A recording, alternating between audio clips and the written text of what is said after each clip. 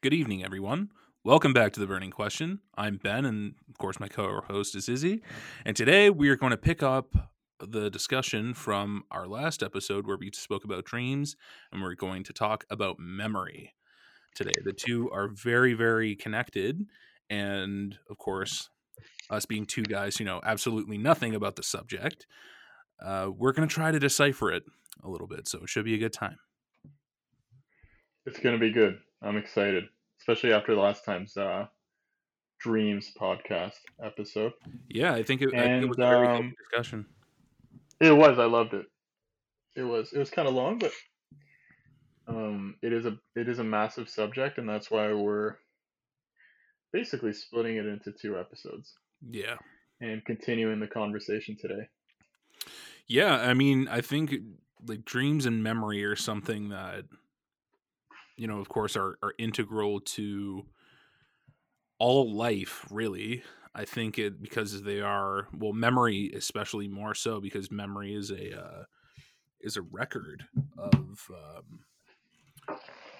of your experience, Sure, and and they go hand in hand. yeah, and I think that it's if you don't remember what you did, and this can actually spin into a philosophical question. We'll try to remain on topic, but yeah. So if you can't remember what you did, can you remember who you are? Can you truly know who you are if you can't Deep. remember what you did? That's deep as fuck, bro. Okay, well, we'll try not to get too deep, but we will throw our sounding lead into the deep with a bit of tallow, and we're going to start off with Fancy. actually defining what a memory is. So, is he Let's do it. away? Yeah. Yeah. So according to our friend Wikipedia, Uncle Wikipedia? Uncle Wiki, he always comes through, doesn't he? He always fires it up. Yeah, don't listen to your profs. If they say don't use Wikipedia as a source, but if you go down to the bottom of every page, this is a pro tip. You can actually see all the citations.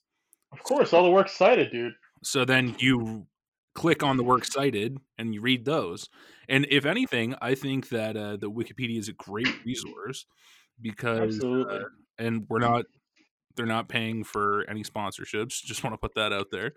But yeah, like if anything, I learn more from looking at the references than actually reading the page. Dude, before we get started, you know what's mind blowing? What's up? How okay, maybe it's because I don't understand how Wikipedia works, but isn't it crazy how everything is always so up to date on Wikipedia? Like someone could die in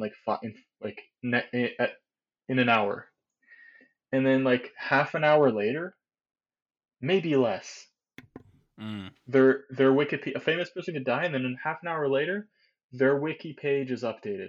Haven't you noticed that? Like, doesn't that blow your mind? Or do you know how it works? No, absolutely. And I think I might know somewhat about it. Excuse me. They have contributors, but they can't have that many. Like, and it's always Well, so think well about it. written, They right? Like, they might have people who work for them. They might have it might be an entire community of people who sometimes like for fun after work, um they read about stuff kind of like us, like yeah, when yeah, all dude. said and done, we go out, we research, we look at the news, we see what's happening. And yeah, so But you have to admit it. I mean, it is so well updated oh, absolutely. all the time.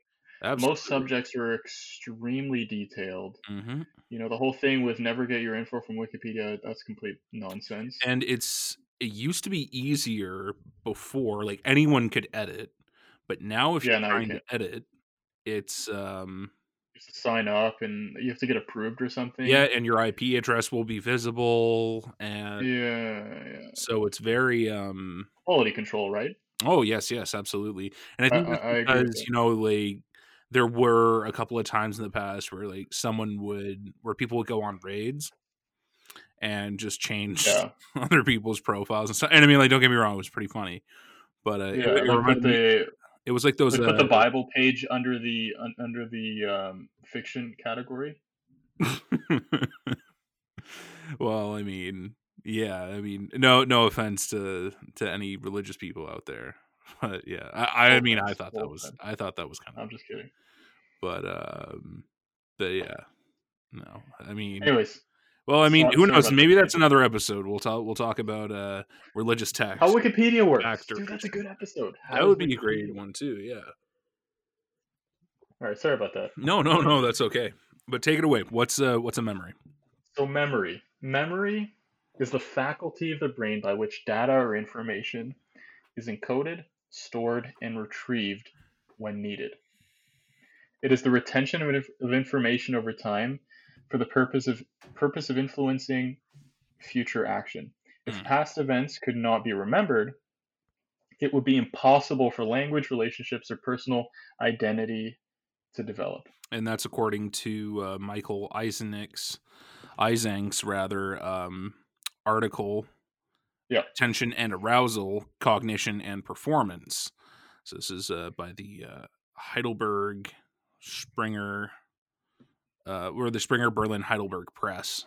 yeah. Highly When suggest it's you put this way, take that and read it. But yeah, but yeah, what that you were sounds saying? super interesting. I was gonna say, like, when it's put that way, you really do understand how important memory is. I mean, Absolutely. especially that second part of the definition where it says if past events could not be remembered, it would be impossible for language, relationships, or personal identity to develop. I mean, those are instrumental. Those are like the main things of life. Absolutely. And I think that, I guess we're going to be mainly focusing on individual memory for this episode, but memory really can be split into two categories, right? You have individual memory, which, again, is your thoughts, your experiences, everything that makes you you. But then there's also another stratum, which is the collective memory, right? And that's where, a culture and laws, that's where that comes out of, right? Like, the every nation has a founding myth, right? Like, Hmm. again, like, let's say, like, to use the Bible, the exodus of the Jews from Egypt is a very, very Shocks. core experience, a core memory, if you will, of their people. Same thing with with the founding of Rome, right? Romulus and Remus suckled by the she wolf, after being tossed into the Tiber again. Um, so really, like, collective memory is just as important as individual memory, because it Hmm. does help to. Because if we didn't have that, um, then we would not have culture, we wouldn't have societies and stuff like that. But for this episode, we're mainly going to be focusing on individual memory. So because That's I right. think if we go into collective memory, then that also becomes a topic of, um, That's yeah. We're getting objective into history and stuff. objectivity and subjectivity and stuff like that, because people remember things differently, and so on and so forth. So we're mainly gonna stick with individual memory and how exactly it works. So who exactly studies memory? So it's mostly uh, neurologists, neuro, neuroscientists, psychologists, Hmm. biologists as well study memory. And again, really, really important for It's like a understanding. combination of those. Yeah, absolutely. It's memory is very important because your memories are, in essence, the foundation of your self determination, right? That's right. So, and then of course, when that becomes compromised, as we'll discuss later, then again that can lead to some serious, well, to some serious, geez, I'm forgetting the right word for it. Absolutely. Let's Look at just the say it's a negative serious effects of. situation. It's a serious situation if your memory is compromised, and it can be very, Absolutely. very, Look at people with Alzheimer's. yes, yeah, dementia, Isn't that amnesia, scary? even. And I mean, it's Amnesia. funny because Yeah. we our bodies are so complex and our brain is so complex, and it's such a powerful, for lack of a better word, machine. Yet, let's say if you're playing rugby, you get tackled the wrong way, and your brain gets scrambled a little bit, you could lose your memory, for a little bit. Yeah. Or or if there's an injury to the brain, like let's say you might have, let's say you fainted or something like that for some reason and hit your head again, you could, that has the potential to seriously damage the brain. And then when your brain gets damaged, so does your memory, right? So it's Hmm. very fragile. And it's funny how something so important is so fragile. You would think that if we were designed anyway, that it would be not as fragile if it's so important. But Hmm. that's neither here nor there. Anyway, I think let's get into the mechanics or the What's that mechanisms of thing? it. Because you were talking about. Yeah. Sorry, bro. No, Sorry no, to no, go interrupt for it, you. go for it. But you were talking about brain injury, and I remembered this thing. I remembered watching this documentary on what's that American football player? What's his name? Daniel Hernandez. Is that what his name was? Something Hernandez. I think it No, was Daniel Daniel Hernandez. Hernandez is that The guy who killed himself in Takashi prison. Snitch 9. That's No. that's who Oh, Daniel Hernandez is. who's the Hernandez football player guy? Hernandez football suicide. Those are the only keywords I can think of. Aaron Hernandez. That's his name. Aaron Hernandez. Yeah, I'm not Yeah. talking about Takashi. He can die too, though. Um, so in terms of Aaron Hernandez, I was watching a He was documentary on also a Netflix. Aaron convicted murderer. Hernandez. What? He was also a convicted murderer. Absolutely, yeah. I think he killed two guys or one guy. I don't know. Anyways, I think he got life or something, and then he ended up Well, killing himself. he murdered Odin Lloyd, who Odin was Lloyd, yeah. dating the sister of his fiance. Either way, I think he played a full NFL season after having murdered someone, which is absolutely insane, right? But that's not the point. I was gonna say the documentary also touched on um, brain damage. Hmm. The amount of football players that suffer brain damage. It's called CTE. CTE, which stands Chronic for traumatic yeah, encephalopathy. Yeah, it's a yeah. mouthful. It's a neurodegenerative disease caused by repeated head injuries. Mhm. Symptoms do not typically begin until years after the injuries. It can include behavioral problems and mood problems and problems with thinking. Of course, thinking, memories involved in thinking, right? Mhm. And what's interesting is they touched on that, and this is a crazy stat. Go for it. Um, I think it was over 99% of NFL players Mm. have CTE. Well, it makes sense, right? Like they, 99, dude. Like yeah. if you go into the league, like you know that there's basically a 100% chance that you're gonna come out of it with brain Mhm. damage. Isn't that crazy? Well, I With mean, it some sort of makes brain sense. injury. Even though they wear those helmets, right? I mean, think about the armor that you're wearing, and think about the way that they tackle. And also consider that not all of the helmets are a perfect fit, right? Hmm. Some of them might be a little bit too tight. Some of them might be a little bit too loose, right? So again, and when you're getting hit and your helmet hits the ground, then there's that little bit of space there where your head hits the helmet as well, and it's not Yeah, a that like mini whiplash. yeah, absolutely. And I mean, like, and as much as you can try to Also, I want protect to. against it, it doesn't happen, right? It's the same thing with boxing No, it's too, right? hard. I mean, like, look at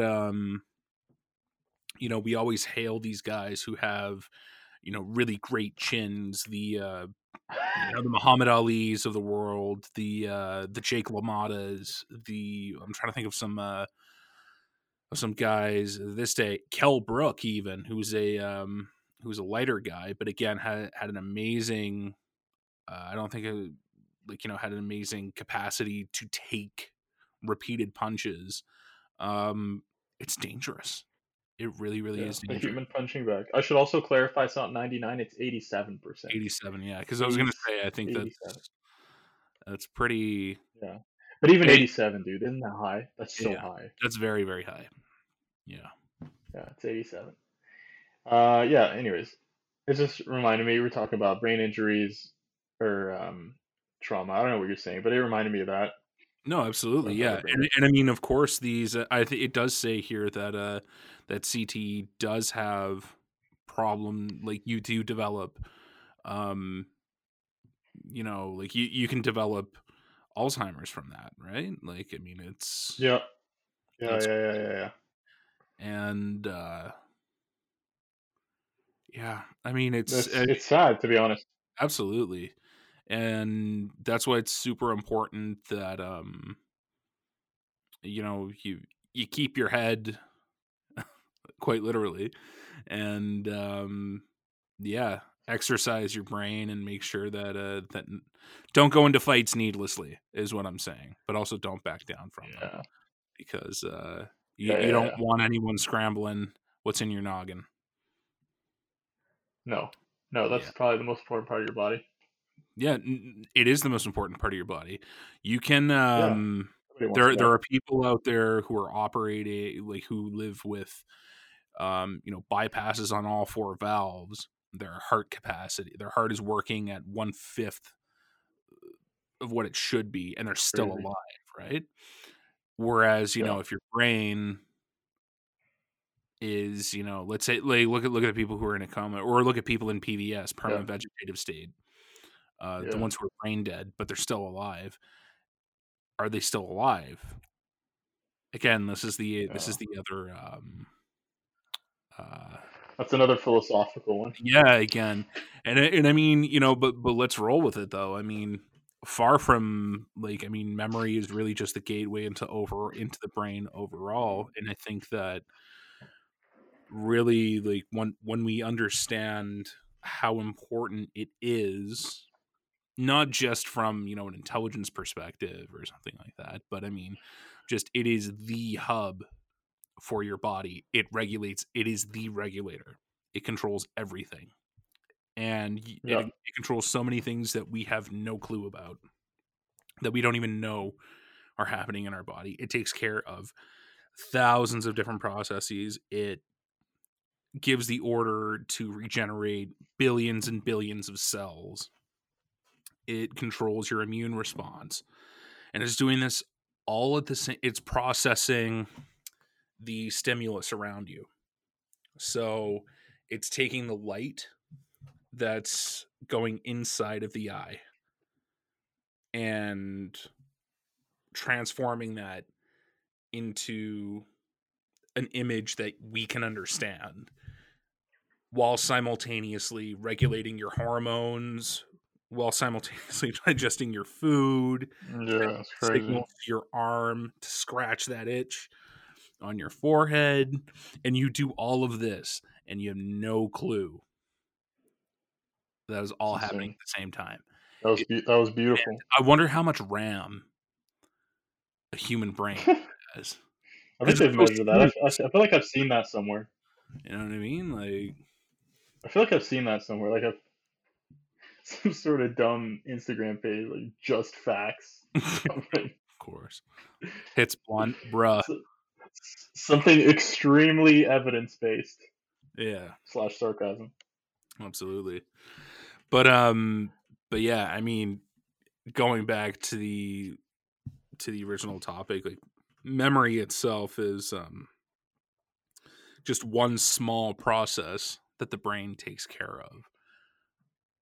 But I would argue that it is one of the most important because it keeps you Oh yeah, alive. It keeps you alive and it keeps you functioning absolutely. too. Because if you didn't have memory, like they said, you wouldn't have. Let's forget identity for a second. Um, you wouldn't be able to speak. You wouldn't be able to read, Absolutely. to write. You wouldn't be able to know You how to wouldn't be able cook. to you wouldn't be able to love your loved ones. You wouldn't know what water was. Yeah. You'd have to learn that over and over and over again. How do you Uh, cherish your experiences, your past experiences? well, that's it, right? I would say that the memory function of the brain is essential to what makes humans human.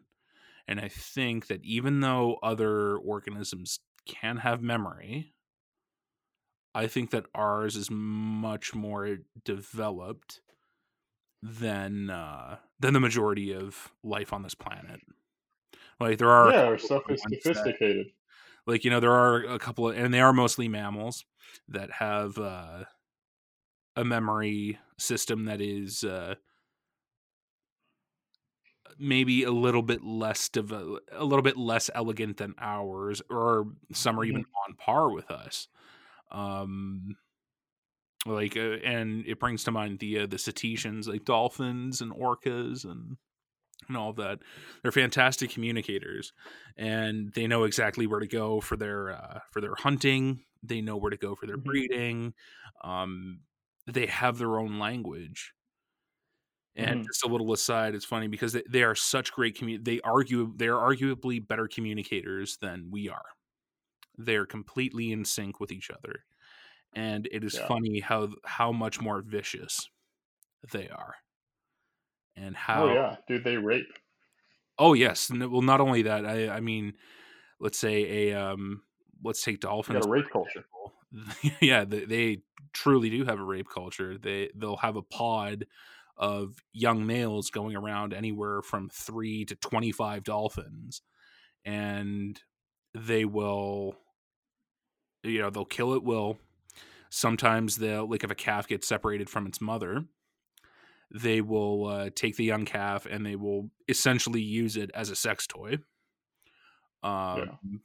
it's very, very brutal, but yet it's their communication system is so elegant. And I think, and it was one of my professors actually in university that posited this motion towards us, is that the more effective a communicator you are,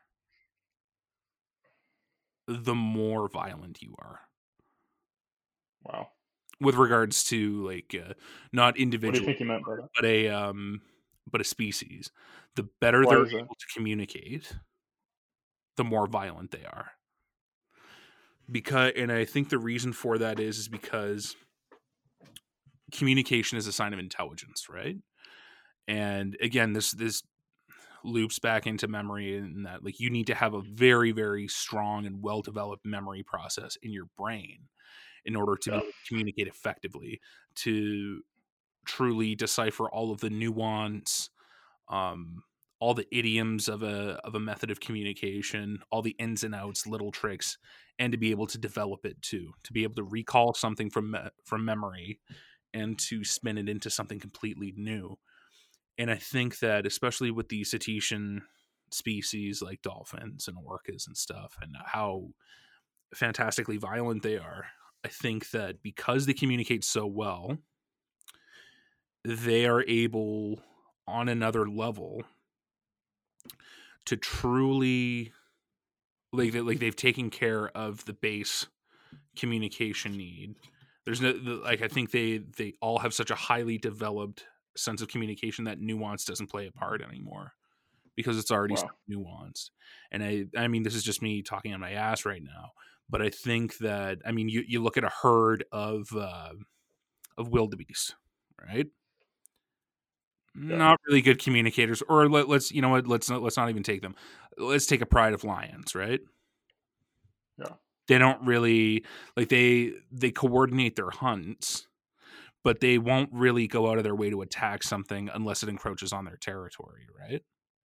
Yeah. Whereas, these marauding dolphin ponds will actually go out and actively seek out violence. And I Hmm. think it's because they can. I think it's because on some level they are intelligent enough that they know that, and they are so in sync with their group that they can get up to just about anything. Honestly, I think they do it because they're bored. Dolphins, eh? Yeah, dolphins, orcas. Well, geez, you even look at chimpanzees; they have a fantastic sense of communication as well, um, and the political structure as well is very, very, very complex and very Did you study involved. this? Was this sort of part of your biology degree? Absolutely, yeah, absolutely. That's Um, that's so cool. and you look at how similar they are to us. how they have different hierarchies and different strata, and how someone who you would think, oh yeah, they're, C tier, not terribly important on an individual way, but if they can gather enough support across all the other stratas, they can influence. You know what I mean? Hmm. And not to mention, Absolutely. like, chimpanzees are in their own stone age right now. They've been seen using stone tools to kill. They're making rudimentary traps for the That's smaller crazy. monkeys. In a few years, they'll have their own. They'll release their very own iPhone. No, I think it'll take quite some time in order for that to happen. Who knows? It might not ever happen because our Stone Age lasted for so long. Yeah, I just messed But yeah, they, again, remarkably good communicators, and they have a capacity for memory as well that is almost as good as ours. Right? It's crazy. Yeah. Like they know, they can recognize faces. They can, and surprisingly enough, speaking of memory, another animal that has very good memory that you wouldn't think does, but that also has whose memory function and whose brain, despite not being a mammal, The is ant. no, it's a Oh damn it! crow. No way. The crow. The crow is one of the most intelligent life forms on this planet. Wow. Yeah. I had no They idea. they also they use tools as well. They've been seen taking sticks and spearing grubs inside of logs, and then Wow. pulling them out because their beaks can't reach in. They've also um, they've also been observed playing. There are some crows in Russia. Once everything is done, they hop off a branch and they roll in the snow. Wow. And when an organism plays, that's a sign of intelligence as well, because Absolutely. they're very efficient and they're very in sync with all that. But speaking with regards to the memory aspect, and we're getting way off topic here, but yeah, crows can recognize a face for up to 7 years. It's So insane. let's say if you chuck a rock at a crow that's going through your garbage or whatever, and their murder of crows is nearby, it'll actually tell the other crows that happened. So then the next time that it sees you, and if it's with a couple of his buddies, they'll all attack you. And it's really really funny. Dude, that's It fucking sounds so great. absurd, but No, that's great. very very intelligent. Um, and it's funny because like lots of other cultures knew that too. Like well, I mean, even the natives in especially up north here in Canada, the crow was always a symbol of wisdom, almost the trickster, if you want. Well, I guess it wasn't a crow; it was a raven, kind of the same Yeah. thing, except fairly different. Yeah, but they're corvids, but yeah. So that includes crows, ravens, rooks, jays like blue jays, magpies, tree pies, chops, nutcrackers. They're all very, very intelligent, Interesting. and the the crazy thing is, right before we go back to it, speaking of memory, is that Yeah. they demonstrate, well, especially European magpies, they demonstrate self awareness in mirror tests. Huh. So they know that they're looking at themselves. That's crazy. I feel like we're so disconnected from nature It's funny and that you say that. animals that aren't domesticated dogs or cats. We're so disconnected. What makes you say that? Like, what do we like? How come I didn't know any of that? You know, Well, I could say the same we're just thing out about here. your degree. Like, how come I don't know fluid mechanics? Yeah, but I don't know. You'd expect that to be like we should know more. Well, We should know more about the organisms that are living on this planet with us. Don't you think? I mean, I think it definitely has value, and I think that, well, at least something that I encountered a lot um, within, I guess, my field of studies, that there's a very very big emphasis, especially if you're looking at organisms. Yeah. Um, like if you're studying cell and molecular, that's sort of the creme de la creme, right? Hmm. You don't just want to be like, a lowly zoologist, God forbid, a botanist. Um, Hmm. Even then, if you're a zoologist, most of the money for species conservation and research goes towards mammal species. Mammals Mm. comprise only about less than 0.5% of all life on Earth, and yet 99% of the funding goes to, like, for research, goes to mammal species. Now you can rationalize this in a way to say that, okay, well, they are the closest related to us, and if we really get to know what's on the go there, then we can branch off and see where we actually came from. Yeah. But part of me also thinks that, like, I mean, there are so many other species out there that have such a massive effect on on the whole biosphere, on the whole Earth. Again, you have cyanobacteria, which I consider to be the most perfect organism ever. It hasn't changed in 3 billion years because it doesn't have to. It uh, reproduces by fission.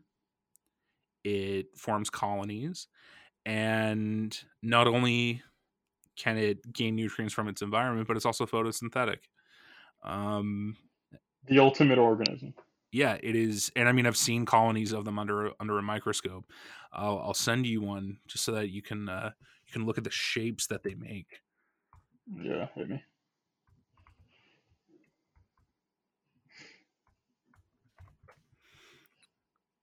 I mean, it's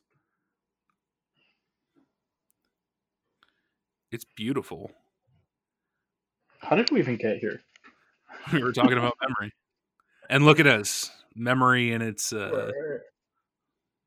wait, Yeah, memory. I need to work on my memory. yeah, naturally, we all do. But So yeah, we introduced the study of memory. Did we? We did that, right? yeah, It's there. basically cognitive neuroscience, right? Essentially. Yes, absolutely. So yeah, I just sent you that picture. They're perfect. They're absolutely perfect, and they fan out like that, much like leaves, so Wow, that they can collect more sunlight. They're that's crazy. perfect. They're perfect. And anyway, yeah. So we digress. We sort of took a really big meander through Central Park, and now let's. I think we can get back to the different types of memory. So I think, Yeah, let's circle since back. I've been doing most of the talking, what type of memory? Let's do a little activity. What type of memory was I um, exhibiting there when I was talking about When you all were these? talking about that was long term. Okay, what's I feel long like term? that. I feel like Tell your I feel like boy. that was long term, just because. Actually, would it be a better idea if we started off with sensory memory? Yeah, Actually, sure. no. We'll start with long term. Why not? Okay, sure. Because we were just doing that. Yeah, switch it up. So there are three types essentially. So everyone has these: Okay. long term memory, short term memory, and sensory memory. Okay. And we'll kick things off with the long term memory. So Hmm. the storage and sensory memory and short term memory generally has a strictly limited capacity and duration, which means that information is not retained indefinitely. By contrast, long-term memory can store much larger quantities of information for potentially unlimited duration, sometimes a whole lifespan.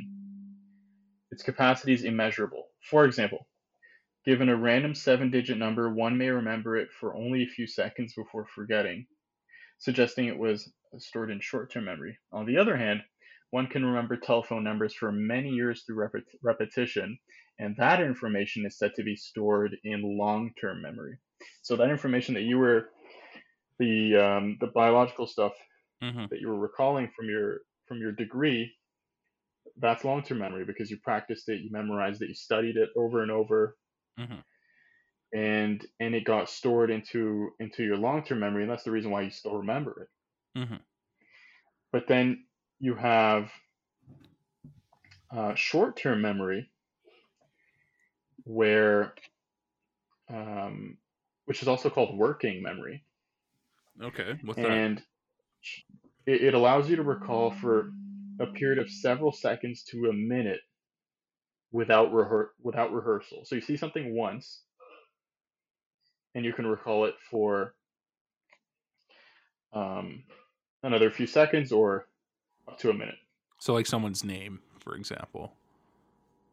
Yeah, usually someone's name, or I Or don't know.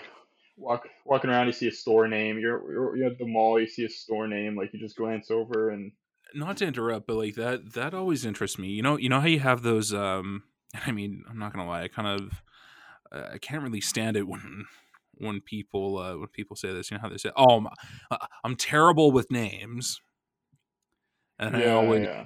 say, "But you're probably really good with faces, right?" I'm like, yeah. How did you know? Like, oh my god, yeah. I'm great with faces. I'm just terrible with names. I'm like, maybe it's because you know, I see someone and I hear their name, and very, very usually, unless they're completely unmemorable, I'll remember their name, or I'm very drunk. Um, but yeah, it always I always struck that as weird. Why is it that people are better with faces than they are with names? I guess it's because for when you're looking at someone's when you're talking to someone, I mean, you're looking at them constantly. I mean, you're there, you really get a good look at them. And whereas a name, they tell you their name, it's like a split second thing.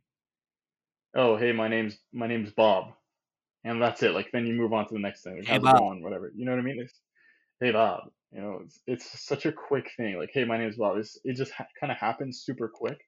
Whereas, you're talking to him, you're looking at him, you notice the you notice the pimple on his face, you notice the hair, you notice like his height, you notice what he's wearing. You know what I mean? But the name, You're it's checking them just a out pretty split much. second. You're checking him out, but the name is like a split second piece of information that he sends your way, and it's like, oh, whatever, okay, his name's Bob, and then you're back to analyzing what he looks like, um and just analyzing his vibe, his body language, his tone, his verbiage.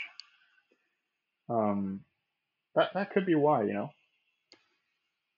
Okay, interesting. But in terms of short term memory, um, I'll stay on that for a sec. So Yeah, go for it. its capacity is also very limited. Hmm. So in 1956, George A. Miller, when working at Bell Laboratories, conducted experiments showing that the store of short term memory Hmm. was seven plus or minus two items. I don't know what that means. It says, yeah, Wikipedia. I think you fucked up with that one. But anyways, modern estimates of the capacity of short-term memory are lower, typically of the order of four. Oh, I guess what they're saying is okay, is that you can only remember your short-term memory only allows you to remember seven things at once, plus or minus two. Right? So it's like it ranges between 5 and 9. Like you Okay. can only remember between so, and I guess that's why I think I did read this somewhere a while ago. That's why they split phone numbers into groups of 3 to 4 digits, because Right. phone numbers are 9 digits, right? So, no, No. the 10 digits, right? 10 digits, yeah. Well, 11 if So you count you the know country the code. one or But whatever. the country code. But if you were to group them all together, it's 10 digits, Mm, and that's above um, the 5 to 9 item yeah, memory store that your brain allows you, and so that's why they split phone numbers into three groups, right? You have like 613, you know, whatever, 123, and 4792. Um, and you it just allows you to leave me a remember. phone No, I made sure. I made sure. I was actually about to, so the viewers can hit me up. But um, but yeah, the grouping allows you to um better recall it. remember everything. Okay. And so yeah, that's what they're saying here. You can remember between the average is 7, but it's between 5 and 9. Or And then here yeah, it says modern estimates of the capacity in short-term memory are lower. So apparently, so that 7 plus or minus 2 items is um, a 1956 number. So that's old school. But what they're mm, saying here is that nowadays, people only remember between 4 to 5 items at a time. They only store 4 to 5 items in their short-term memory. why do you think that is? Um, Dude, it's because things like social media, things like we don't have to remember anything nowadays. Like, Well, let's take social out of it because I think that it's. I mean, while I do agree, I don't okay, know. are we gonna take tech Social out of it media too? kind of Because I was become. gonna give an It's like the when George W. Bush was president and everyone was making George W. Bush jokes like 5 times a night to prove that they were smarter than the president, but they actually weren't. They were just as dumb. Um, Or are we so gonna take tech out of it as well? well, no, like tech is Because that's one what's thing. different. Social That's why media it's is another changed, thing. right? I would say Yeah, it's sure. more so For like example, okay, like I have an auto example. I have an example. like What? autocorrect. Like people Sure. are worse spellers now than they were 20 years ago. Why is that? Is because we don't write on paper as much as we used to anymore. Now your phone and most of your computers, they have some form of autocorrect or Grammarly or whatever else, because grammar and spelling have now become too inconvenient. We don't need to remember that. But what are we filling our brain with? Just caches and caches Dude, how of in, of useless information, right? And I guess that's where the social absolutely, media and part. that's But yeah, and then another thing, how many times have you spoken to someone, like you were exchanging numbers with someone and they were like, "Oh, dude, I don't even know my number." That's happened to me so many times. yeah, Like, that's not me, like I remember my number, but that's crazy. Like, people don't even remember their number nowadays because mostly it's younger right kids. there, dude. But yeah, like what I mean is like you just go to your phone app and there it is, like right at the top that you see your Yeah, number. You know what I mean? Or I'll just text you. Like yeah. people don't even exchange numbers anymore. They just go, dude, I'll text you Or I'll or add you. whatever, or I'll Facebook you or I'll add you on Facebook or anyways, like those little things. Like people don't have like the thing is people don't have to. It's not a necessity anymore to remember things. Yeah. Remember when phone books were a thing? When did your parents ever have a phone and an address book? I do, Like whenever they I needed to do, man. call. I remember seeing the World's Strongest Man competition. Hmm. I don't know if it was a World's Strongest Man competition. It was an event. It was some sort of event, and they had like a one of the events was they had to tear a phone book in half. Yeah. And dude, I was a little kid. I was like 12, so I tried to grab my mom's phone book, and dude, I was there for like an hour trying to rip that thing in half. Did you manage to get at least a couple pages? No, because the thing is, like what they were doing was ripping the whole thing. Like they weren't doing it page by page or even groups of pages. Like they were taking that whole thing, that entire Yeah. fucking phone book, and ripping it in half as if they had ripped one page in half. Ah, I You see. know? Yeah, yeah. Do you understand what I'm telling you? Yeah, I understand what you're saying, player. Yeah, that's what I was trying to do, and failed miserably. What about now, after years at the gym? You think you could do it? At least get a couple pages? At least make a With rip. the right technique, dude. Maybe with a YouTube tut. Yeah. I'll fire up a YouTube tut, dude, and I See, guarantee even I'll get that, it in. I'm sorry, I'm sorry to stop you. Even that, for those of you who don't know, a YouTube tut is a tutorial. We're now resorting to That's more right. abbreviations and shortened words because, again, we can't be bothered to remember it. It's because everything needs to be now, so fast. And I think honestly, it does have an impact on our memory because for the negative, because it's I don't know, it's hard to describe, and maybe I'm just not finding the right words currently. I mean, we're talking about memory, go figure. um I think ultimately it's going to put us at a worse position cognitively because our brains aren't being exercised in that fashion anymore. How are they being exercised? Are they just being hooked up to a dopamine circuit, or are they actually being used, or is that available processing space freed up in order to That's a good actually question. do something? You know what I mean? Um, Yeah, like, and I don't think that is our it. potential still there? Is that what you're saying? Yeah, I think that's exactly what I'm getting at. Like, I have a feeling that because we advanced as far as we did, but we didn't really fully understand it, we just sort of sacrificed our understanding for the sake of convenience.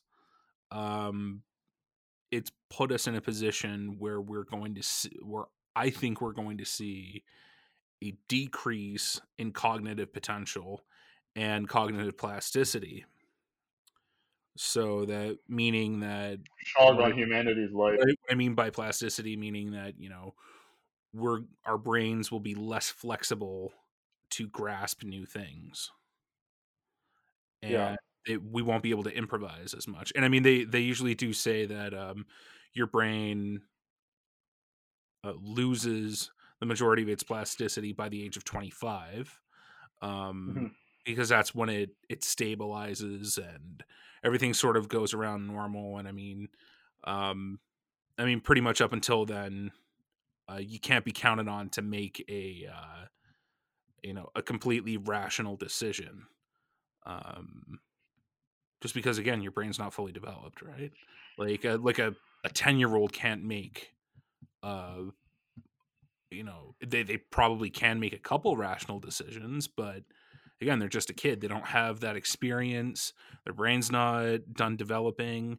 They might be starting puberty, so that's throwing a whole bunch of different chemicals into the mix. um so yeah, In the it, mix. yeah, into the mix. So I think, and I mean it's not to say that someone's stupid, far from it. It's just like, again, you haven't realize the majority of your cognitive potential yet. And that's not necessarily a bad thing, because it means that your brain is still plastic. You can still fill it up. It's still a sponge at that point. So like think of your brain as a sponge, and then for 25 years you're trying to soak up as much water as you can, and then as soon as you're 25, you take it out and you leave it out, Yeah.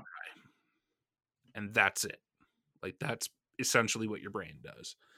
Um and yeah, and I think that because of these crutches that we have now, with autocorrect, with geez, even with biometric passwords and stuff like that, like, we don't even need passwords anymore. You can just use your Touch lips ID. or Yeah. your fingerprint. um Again, Crazy. I think it's the little things that are going to like they're going to build up more and more and more and more and more, and then they're going to leave us worse off, because it's almost as if we took a step, we went so far ahead to create all this technology, and then we just, missed about 3 steps, and we're back, we've only advanced like a little bit farther than where we were. You know what I mean? So like the net progress isn't that much, right? Because we didn't fully Hmm. understand. Because like I said, yeah, we sacrificed understanding for convenience, but there's still hope. Absolutely. We could still turn things around. Yeah, absolutely. I feel like we're entering a new phase in that people are understanding the detriments of social media Mm. and um, Tell that to all the like for people on example, people. TikTok. Well, I'm just saying like things like dating apps, right? Yeah. Well, you made Um, your own, right? that's right. That's right. And but the reason why we did do that was actually kind of in line with what we're talking about right now. In that dating apps aren't even being used for dating anymore. It's all just people just download the apps for entertainment, essentially at this point. Yeah. Either entertainment or For a hook. just to hesitantly test the waters, Mm. or you know, like nobody's For there to a make any kind dopamine of rush. meaningful connections. Because Yeah, I mean, the maybe thing some is, like, if you're on validation here and there. Tinder or Bumble even, and you get a bunch of matches, right? You don't even have to message them. Like, you get all these matches, and you think like, "Whoa, hey, like what a stud!" Like, whoa, Yeah, and then you delete the app and you're good to go. yeah. And it's just like, yeah, like You got your confidence for the month. yeah, that's it. And it's kind of sad, really. Like, Yeah, I but mean, people are there's still a starting ton to of recognize it. these I've been kinds on of things. malls and stuff, but I don't know. It's that day's done. I feel. Yeah, no, I feel you. And yeah, I think people are starting to recognize this kind of stuff and um, opting for more like slower, more mindful ways of connecting. Hmm. And like people, like for example, all these social media apps have now implemented things like you can go in and see how much you can go in and see your screen time, the amount of time you spent on that app that day, Yeah. and you can set a reminder at like an hour if you don't if you want the app to notify you at an hour, be like, yep, your time's up, you can't use this app anymore Yeah, I don't trust that though, for the day. because like, Anyways, but that's not what I'm not saying it's good, like it's good or whatever. I'm just saying that like there is a shift. There's we're entering a new phase. mm, You know what I mean? In that everyone is starting to everyone's a little bit more aware in terms of yeah, their consumption of this stuff. people are waking up. And I know that's a term that's been used by a variety of different groups, but I think it really is Hashtag true. woke. Yeah, well, I mean, I think people really are waking up to the fact that it is harmful, that we don't really have real connection anymore. Um, and that's why I feel bad for the Zoomers, because they've been relegated to, well, or I shouldn't say relegated, they've been corralled into TikTok. Corralled. Yeah, no, and it's really sad by their teachers, by their parents, hell, even by you and me. Corralled, dude. Yeah, no, it's very, very sad, because they're born with iPads in their hands. They're very, very savvy with it all, but again, like, because they have that, and because again, the general trend of family in this country and in others as well that are, I guess you could say, post-industrial, um, it's that the family is now considered less and less important, um, Absolutely. and a and Very that much so. comes as as a loss overall, because yeah, again, there's no connection, there's no community, there's no one you can fall back on. So where they Yeah, go, they're gonna go onto the one space where they can be edgy, and even their yeah, parents don't want yeah, them to be edgy. There's you're just being a weird teenager. The teachers are like, oh well, you must have some sort of a problem, and they're gonna get judged for it. So really, TikTok's the only way that they, and kids are meant to be edgy. They constantly push the boundaries. They're still learning, right? Their brains are still developing. So they always go to yeah, they can only go to that one place where they can really express themselves. Um, and then, yeah, like big corporations and shit, even the government's on it now, and they're targeting these young kids to be a specific way. But I think that the pendulum definitely is swinging. Lots of them are expressing an extreme dissatisfaction with the way that things are right now. I think we're going to see a rise yeah, in um, isolationism for sure, um, in protectionism. I think that because they're going to be so connected um, online, like they can communicate with someone here in Newfoundland can connect with someone in Hong Kong, no problem. No need for an open border there because the internet's an open border. You know what I mean? Like yeah, they can just as easily communicate like that. So I think you are going to see a little bit more of they are going to be, for lack of a better word, a little bit more conservative in the sense that they will reclaim their place in the world, and well, I they're hope going to so. reclaim the spaces. And I mean, I will be there to support them 100%, and we all really should be, because for future generations anyway. And we're not just talking about uh like kids here. We're talking about kids everywhere. It's really Yeah, important. It's really important that they are allowed to be kids, and that they're allowed yeah, to explore, and that they're allowed to be offensive, and that they're allowed to learn, because that's the only way that they remember what's good and what's bad. That's the only way that they develop that sense of identity. And this yeah, yeah, goes perfectly with our memory conversation, because for sure. I'm gonna put this question to you. If there's no Hit me, experience, play. can there be memory? No. Like if you deny someone the ability to experience something, what are they going to remember? They're not going to remember that, oh, the experience that we prevented them from doing is bad. Yeah. They're going to remember, oh, you prevented me from having this. You prevented me from Mm, learning. And then that triggers, and this may be fallacious, but that triggers a sort of a grass is greener mentality. They're like, oh, like what's on the other side of the fence? Let's see how yeah, edgy I can be, and so on and so on. So that's why I really don't like, there's too much politics everywhere, and there's too much rigidity under the yeah, guise of freedom, and under the guise of and there's this thinly veiled authoritarianism under the guise of compassion, and oh, we're just, we want our kids to be safe. But no, like, let them reclaim their experience, let them reclaim their memory. Let's help them,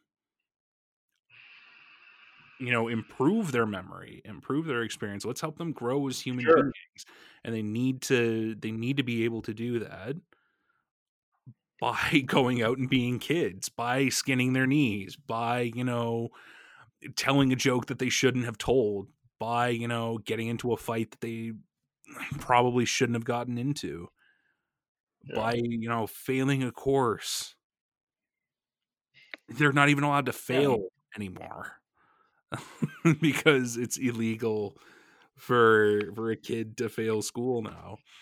yeah, I feel bad for them, I do, but they are strong. They're so, so strong, and you know what? I have all the faith in the world that that they're going to be just fine, and they're going to pull this planet back, and they will create some great memories doing it. yeah. I mean, I hope so. Oh, I'd say they will. They're they're entertaining, that's for sure. Oh yes. Anyway, so let's jump into A little bit off where topic are we there. getting? Yeah, let's We're already at an hour, so how about yeah. let's Well, let's quickly go let's through. go through the neuroanatomy of memory because I mean we've been talking a lot about how, people remember things and neuroplasticity and stuff like that. Let's Okay, talk. do we want to go over, or are we gonna have time to go over disorders and Oh as yeah, yeah, well? yeah, of course. I mean, All right, fire it up. yeah. So let's go the Fire it neuroanatomy up, of Leo. memory. So pretty much that we're talking straight anatomy here. So there's, of course, as Yeah. we know, there's Keep different it parts of simple. the brain. So we're gonna look at uh, cortical structures first, which For is sure. like the actual the big part of your brain proper, all the big The gray and wormy white part. matter. Yeah. So of The course, wormy part. there is the frontal lobe, the temporal lobe, the parietal lobe, and the occipital lobe. So they all of these work in tandem for with regards to your memory. They like it's memory is not concentrated in one specific part. Arguably the most important one is the frontal lobe because Yeah. um But they all seem to work in conjunction here, oh from what absolutely I'm they have to, right? reading. Um the frontal lobe is very important for working memory because um the frontal lobe is the one that coordinates the information, right? Yeah.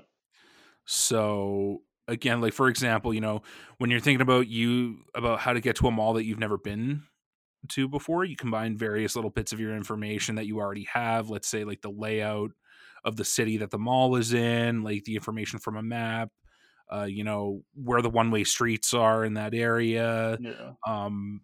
talking or the directions that someone gave you, right? So by Hmm. using all of that, you determine the best route to take, and that is what working memory is, and that is done in your frontal lobe, right? Yeah. So And the you have the temporal lobe. yeah, well, I mean, one more thing about the frontal lobe as well. They're also involved in the ability to remember uh, what we need to do in the future. So prospective memory. So like if you remember that you have to go to the store tomorrow to get soy sauce, your frontal lobe is doing that. But what if So soy sauce has way too much sodium in it? what? But what if soy sauce has way too much Get the sodium in it? reduced salt kind like the boomers do. Um, That's my boy. it's a terrible joke. All right, so the temporal Right lobe as there. well. So that's the region in the cerebral cortex that's beneath uh, the Sylvian fissure on both the left and the right hemispheres. Right. So the lobes in this cortex, they're associated with autobiographical memory. So that's the recollection of your life. Right. Your own important events and Yeah, stuff, your own right? important events, like you remembered when you first got laid, or your first kiss, or your first car, stuff like that, right? So the temporal lobes are also concerned with recognition memory. So this is the Interesting. capacity to identify the item as one that was recently encountered. So again, so a little bit about recognition memory that the temporal lobe does. So recognition memory has two components, right? So a familiarity component. So, for example, do I know this person who's waving at me? Let's say if you were waving at me across the street and I couldn't really see your face, but you sort of looked familiar. I was like, do I know this person right here? And then the next part of it Yeah, is the yeah, recollection component. I'd be like, okay, yeah, this is my friend Izzy from high school, right? yeah. So, yeah, I mean, when this lobe this is a very very important part because again it's the determination of self. So damage to this lobe, it can affect you in a wide variety of ways, like your auditory sensation and perception can be disturbed. um, so can your selective attention of auditory and visual input. You can Yeah, have visual perception disorders. Your organization can be impaired. Your categorization of verbal material can go yeah. wrong. Your language comprehension can be disturbed, and your personality can be altered as well, right? So with regards to just memory proper, Detrimental. extremely detrimental. But if your temporal lobe is damaged, it can also impair your long-term memory. So so like the semantic knowledge of your, in the autobiographical sense, so like your of your childhood, right? So like I see. if your temporal lobe is damaged, like you might forget, that you had a red tricycle that you used to ride around all the time. Like you may completely Yeah. forget, so on and so on. So then the parietal lobe, so yeah, that's superior to the occipital lobe. So it's right behind the frontal lobe. It's got many functions and duties, but its main functioning can be divided into two areas. So sensation and perception, and then constructing the spatial coordinate system to represent the world around us. So the parietal lobe pretty much um, is the one that is the part of the brain that analyzes all of the input that is coming into your body, either through your eyes and or through your ears or both, right? So it Yeah. pretty much maps. It's like the parietal lobe is where our HUD is. Interesting. So, and for all of you who don't know what a HUD is, it's heads up display. All right. So pretty much the parietal lobe also helps us to mediate attention when necessary, and it also provides us with spatial awareness and navigation skills. It also integrates all of our sensory information, so touch, sight, and pain, etc., to form a single perception. It gives us the ability to focus our attention on different stimuli at the same time. So, yeah, it also assists with Hmm. verbal short-term memory. So, and oh yeah, and damage to the parietal lobe can also cause short-term memory loss. So like you'll be able to remember, who you are, but you just won't be able to remember stuff in the short term. Like your working memory might be impacted, or at the same time, it also well, you might end up like Dory in Finding Nemo. But also, yeah, damage to this parietal lobe can also cause the neglect syndrome, where the patients treat a part of their body or objects in the visual field as though it never existed. Crazy. So damage to the left, Detrimental. yeah, damage to this left side of the parietal lobe can result in something called Gerstmann syndrome, which is a disorder that like you won't be as proficient in writing. You'll have difficulty learning and comprehending math. You'll be unable to distinguish your fingers on your hand, and you won't be able to know what's left and what's right. Wow. So, yeah, it's very, very, very, very detrimental. Damage to the right side of the parietal lobe can also result in neglecting uh, the part of the body or the space, which can impair like many of your self-care skills. So like you won't be able to dress yourself or wash yourself. You'll have difficulty Shit. making things. You'll have denial of deficits, or you won't be able to draw. I mean, I can't draw to begin with, but like you'll Fuck. find like if someone to say like draw a circle, you'll find that difficult, right? Um, Hmm. so yeah, that's very, very Interesting. And then what's up? What's next? The occipital. the What's that one? occipital lobe. So that's the this is the last one of the. Well, I think we'll just go with just the cortical structures. We'll leave the hippocampus and stuff like that. We are sort of pressed for The time. hippopotamus. Yeah, the hippopotamus. So the occipital lobe is the smallest of all these four lobes, right? It's located right at the rearmost part of the skull. So it sits directly above the cerebellum, which is the small little. It looks like a secondary brain at the bottom of your brainstem. Mini brain, I like to call it. Mini brain, yeah. But this is also the center of visual perception. So again, if your parietal lobe is the HUD, the visual perception system behind it, the occipital lobe, that's the one that actually processes all that information and then puts it into the parietal lobe, and which gives us a spatial awareness like depth perception, stuff like that. Okay. So yeah, the most But obviously that's its most important function. It's not really susceptible to as much injury. So, but the common problems with it, like if it does have if it is damaged, so you can have either field defects. You won't be able to discriminate between between some movements or some color. You might be hallucinating. You might have some illusions. You won't be able to recognize certain words or certain movements. Hmm. Um, so yeah, again, not so much. That's interesting. Yeah, but like again, like you because you don't have that, because it's compromised, you won't be able to, even perceive what a like, let's say if someone's, in your periphery and like, waving at you, you just you just won't be able to do it, right? So, Damn. actually, you know what? I think we've got time for the subcortical structure. So that was pretty much the big brain. So now the smaller parts of the brain. So obviously, the hippocampus is a really really important part of The it. It's hippopotamus. hippocampus.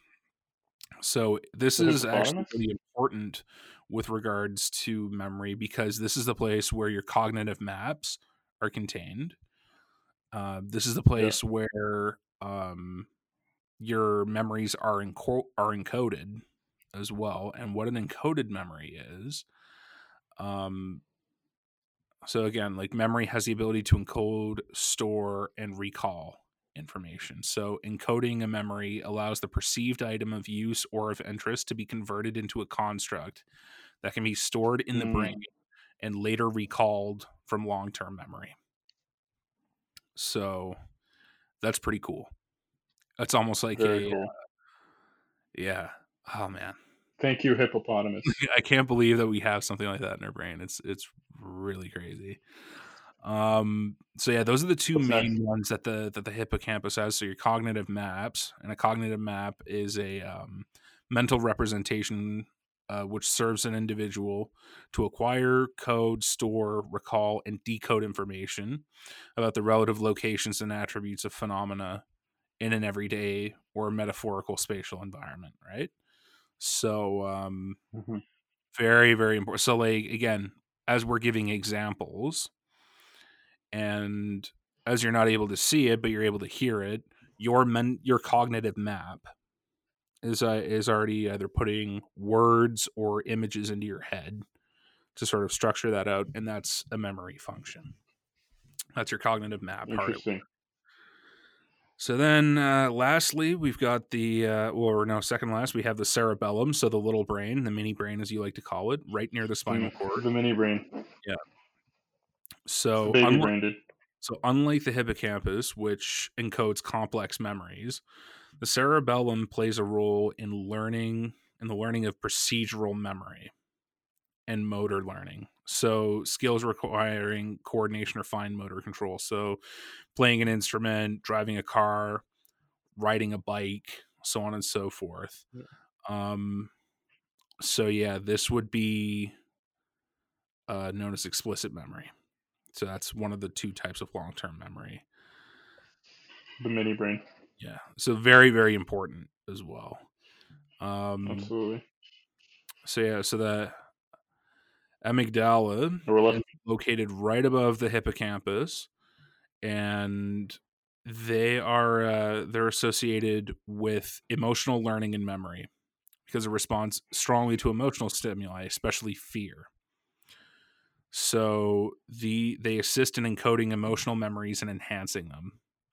So pretty much like let's say if you're really scared of bats, and then when you see a bad picture, your amygdala has already programmed has already programmed an emotional response into that memory.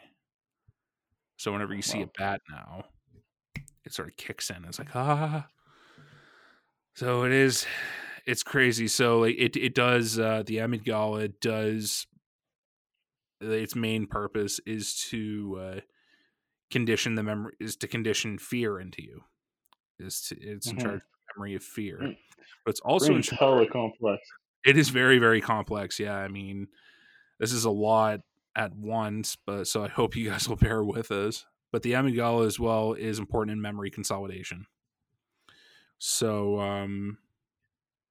Like putting the pieces, combining memories. well, I guess it's combining combining emotional experiences. experiences and events, right? So they like these emotional experiences and events are very fragile, and they can take a while to be completely set into your memory. So the Interesting. process, the slow process by which they are eventually turned into a memory is called consolidation. But this also Mm, allows emotions to influence the way that the memory is stored, right? interesting. So again, like arousal plays a really big part in it.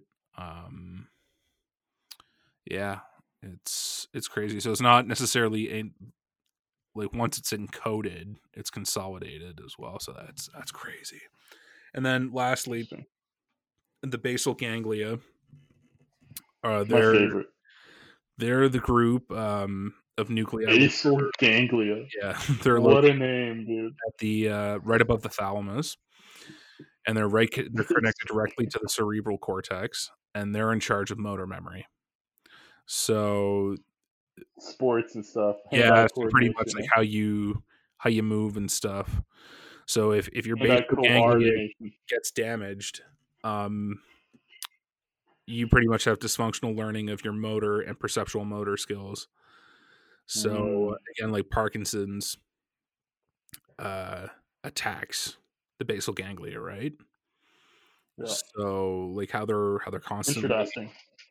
going around it and stuff like that. So yeah, it's pretty crazy. So that's pretty much the neuroanatomy of memory. I'm sorry, folks. That's kind of that was a lot to take That in was at crazy. That once. was like a uni course. That was like a Yeah, college course. really though. But yeah, the moral of the story is that all parts of the brain are involved in the memory process, and memory itself is such a complex thing that it really needs the brain itself needs to be sectioned off and to take care of different Mm-hmm. parts of the memory process in order for it to seem seamless to us. So that's crazy. It's crazy. We Anyways, might you have want to split this into three parts to maybe? I because, mean, like, I'm looking at it. I'm looking at memory disorders right now, and I did start just skimming through amnesia and dementia and all that stuff. well, Again, let's pick it's a really couple. interesting. It's Let's okay. pick a We couple can to talk. do. How about we do Alzheimer's? Let's do Alzheimer's Sure. and Yeah. amnesia. Mhm. All right. So fire away, my good lad. Alzheimer's. So how about we start with amnesia because everyone's heard of that one, Yeah, you go right? for it. Yeah. So amnesia is a deficit in memory caused by brain damage or disease, Okay. but it can also be caused temporarily by the use of various sedatives and hypnotic drugs. The memory can be either wholly or partially lost due to the extent of damage that was caused. There are Okay. two main types of amnesia: retrograde amnesia, What's that? which retrograde amnesia, and then anterograde amnesia. So retrograde amnesia is the inability to retrieve information that was acquired before a particular date, usually the date of the accident. So Oh, whatever event that caused the damage. but they can't remember anything before that. That's right. In some cases, the memory loss can extend back decades. So accident will happen like whatever happened, like if the accident happened 3 months ago, then anything before that, like I remember things from a month ago, but I won't be able to remember things from 3 months back up to decades before that. So I may not even be able to remember things that happened to me when I was a little kid. And anterograde amnesia is the inability to transfer new information from the short-term store, which we spoke about earlier, Yeah. into the long-term store. People with anterograde amnesia cannot remember things for long periods of time. So that means, from what I'm getting, Yeah. is because everything starts off, anything that you learn, anything you look at, anything that you store starts off in your short-term memory, from Yeah. what I understand, Yeah. right? And then as you look at it repeatedly, as you say it repeatedly, as you're exposed to it more and more, Mm-hmm. it starts to enter your long-term storage. Okay. And So from what I understand, anterograde amnesia is the inability to transfer new information from short-term storage into long. So you can't remember anything long-term. So basically, if you're studying for an exam or something, you're fucked. Like you're not gonna be able to remember unless you study like a minute. Unless you study everything a minute before the exam, And you're you not won't going to be remember able a to hold thing. all of that either. Exactly. That's crazy. Anyways, like basically, is you won't be able to remember. Like you won't be able to remember anything from for longer than a minute. After a minute, you've forgotten everything. And people with anterograde amnesia. So these two types, so anterograde and retrograde, are Mm, not mutually exclusive. Both can occur simultaneously, which is scary as fuck. no doubt. And yeah, that's amnesia for you. Wow. That is Thoughts on amnesia? sounds fucked. Like Yeah, it I doesn't. don't pity well rather I do pity anyone who has it because that's crazy. Have you seen that movie Memento by Christopher Nolan? I have. Guy Yeah, Pearce. Fantastic film, first of all. But such I a good mean, movie. imagine living like that. You can't form new memories. Yeah, dude. That is, and I mean, obviously they take liberties with the, I love those mindfuck movies. yeah. Like They're I great. recently watched Inception as well, like a couple weeks ago. That was a Yeah, fantastic film. I gotta rewatch that. Yeah, but yeah. So I guess we'll talk about Alzheimer's as well. Like I mean, and Alzheimer's is I want to preface this by saying like Alzheimer's is just a specific type of dementia, right? Oh, So is it? yeah, so I didn't know. the real like the broad category is dementia or going senile. And Alzheimer's is the main disease within dementia. It's the cause of about 60 to 70% of the cases, right? So it's a neurodegenerative disease. So it starts off fairly slow, but then it gets worse and worse over time. And essentially, what happens is that your uh, brain matter starts to shrink, Mm, and you start to develop these empty spaces within your brain. So pretty much your brain quite literally withers away. Um, well, so you start to have like the earliest symptom is difficulty in remembering recent events, and then you start to have problems with language. You easily get lost. You can't care for yourself. um, you stop you stop remembering people, um, or you remember them as scary. someone else. It's almost as if and there are some cases where they actually regress into another state. Like I mean, because your memory storage has been eaten up, only the like the unaffected parts of the brain that hold specific memories, those are the ones that you remember. So let's say I am a guy who was born in 1940 and we're 2020 right now, and I have really really bad Alzheimer's, but it hasn't gotten to my long-term memory section yet. I may Hmm. perceive the world around me, even though we're in 2020, as 1950. Mm, You know what I mean? So it's yeah, really really it is very sad too. um it's really a, crazy. it's a nasty disease, and it's the life expectancy is usually not too good. You usually only have anywhere between like 3 to 9 years if you get it.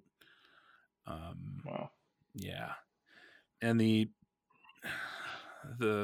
poor, or rather the shitty thing about it is that it's mostly genetic.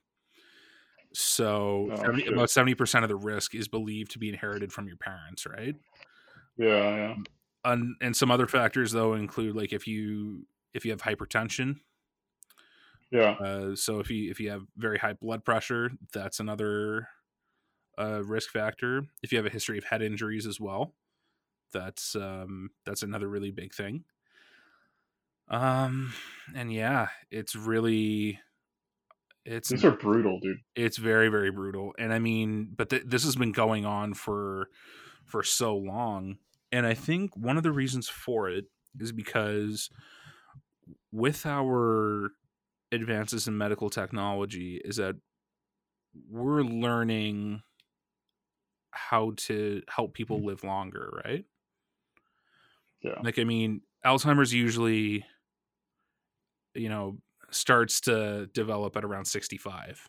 I mean, up until, 100 years ago, 65 was old. Like that Yeah. was like you're living, like, or Oh yeah. rather you've lived. Like it was unheard of if you were 80. Like if you were 80, you were ancient. You know what I mean? Yeah. Now it's common. Hmm. Like you see 80-year-olds going around everywhere. Right? Hmm. So I mean, especially here in my home province as well, it's they're demolishing old schools and putting up retirement homes.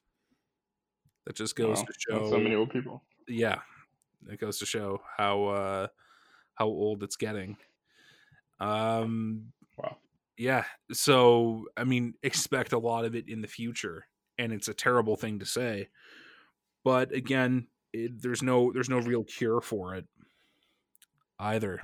Yeah. From what I understand, yeah, not Yeah. really. Like you, as soon as you like, if you're diagnosed with it, they're like the doctors pretty much say it's only getting worse from here because there's no way to replace that.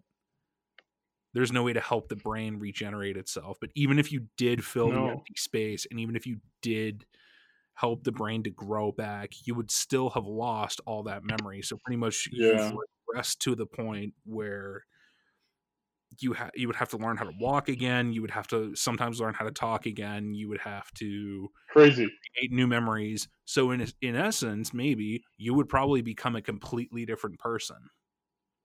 That's getting the whole philosophy, like Frightening. the philosophical part, out of the way there. But yeah, like you would essentially become a whole new person if that was possible, hypothetically speaking. Somebody make a movie out of this. Actually, you should. Go No, ahead, bro. I doubt it. Well, there is a That's a gr- that's uh interesting. it is interesting. There's a great movie somewhat related.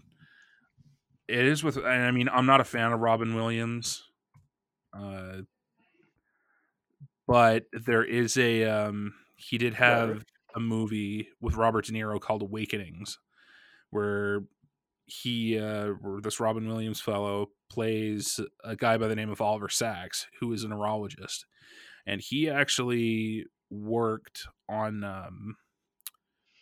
people who had something called encephalitis lethargica, which was sleeping sickness.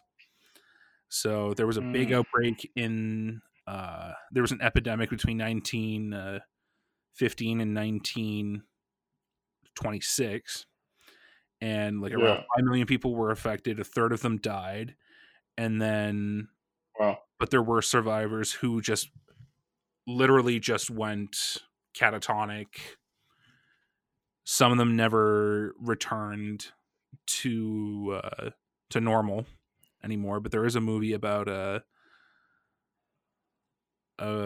that, and about how That's one of the interesting. people uh, who's played by Robert De Niro um, actually manages to come out. He manages to come up out of it, but again, completely different person. So Wow.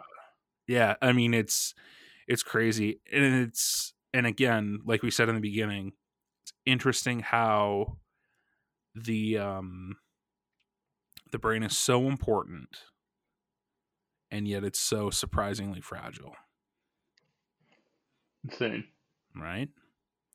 So words of the And wise. it's our nucleus. Yeah, it's what makes us us. Yeah. People often say, "Oh yeah, the It's our soul's in core. your heart," and no, no, no, no, no. Like, no, it's we're dispelling that outdated notion right It's in the now. noggin, dude. It's in the It's dome. in your dome, yeah. Just make sure you don't have a 22 to your dome, and you'll be fine. That's right. Yeah. All right, let's Yeah. wrap it up. I'd say, yeah. So, anyway, guys, That was thanks for crazy. joining us. We sort of I loved meandered it. on that. We took the road not taken, and we tried to, I guess, plot a new path through the inevitably dark and quite thick forest that is the study That of was even more memory. interesting than I thought it was going to But yeah, no, I mean, I think it was a great discussion today. So this sort of ends our little two-parter on be. dreams and memory. Next week, we will be back with a new topic, and what we're going to be doing henceforward is we're going to be doing, you know, a bigger topic, but we're going to be splitting it up in about 2 to 4 episodes, sort of like what we did with the with dreams and with memory. So just to sort of give it a little bit more of a flow, but also to because again, some topics are just too broad and we can't cover it in an hour and a half. So and of Yeah, course we kind of like this one. yeah, this is well, we're going at what, an hour 31 right now, so we are over time.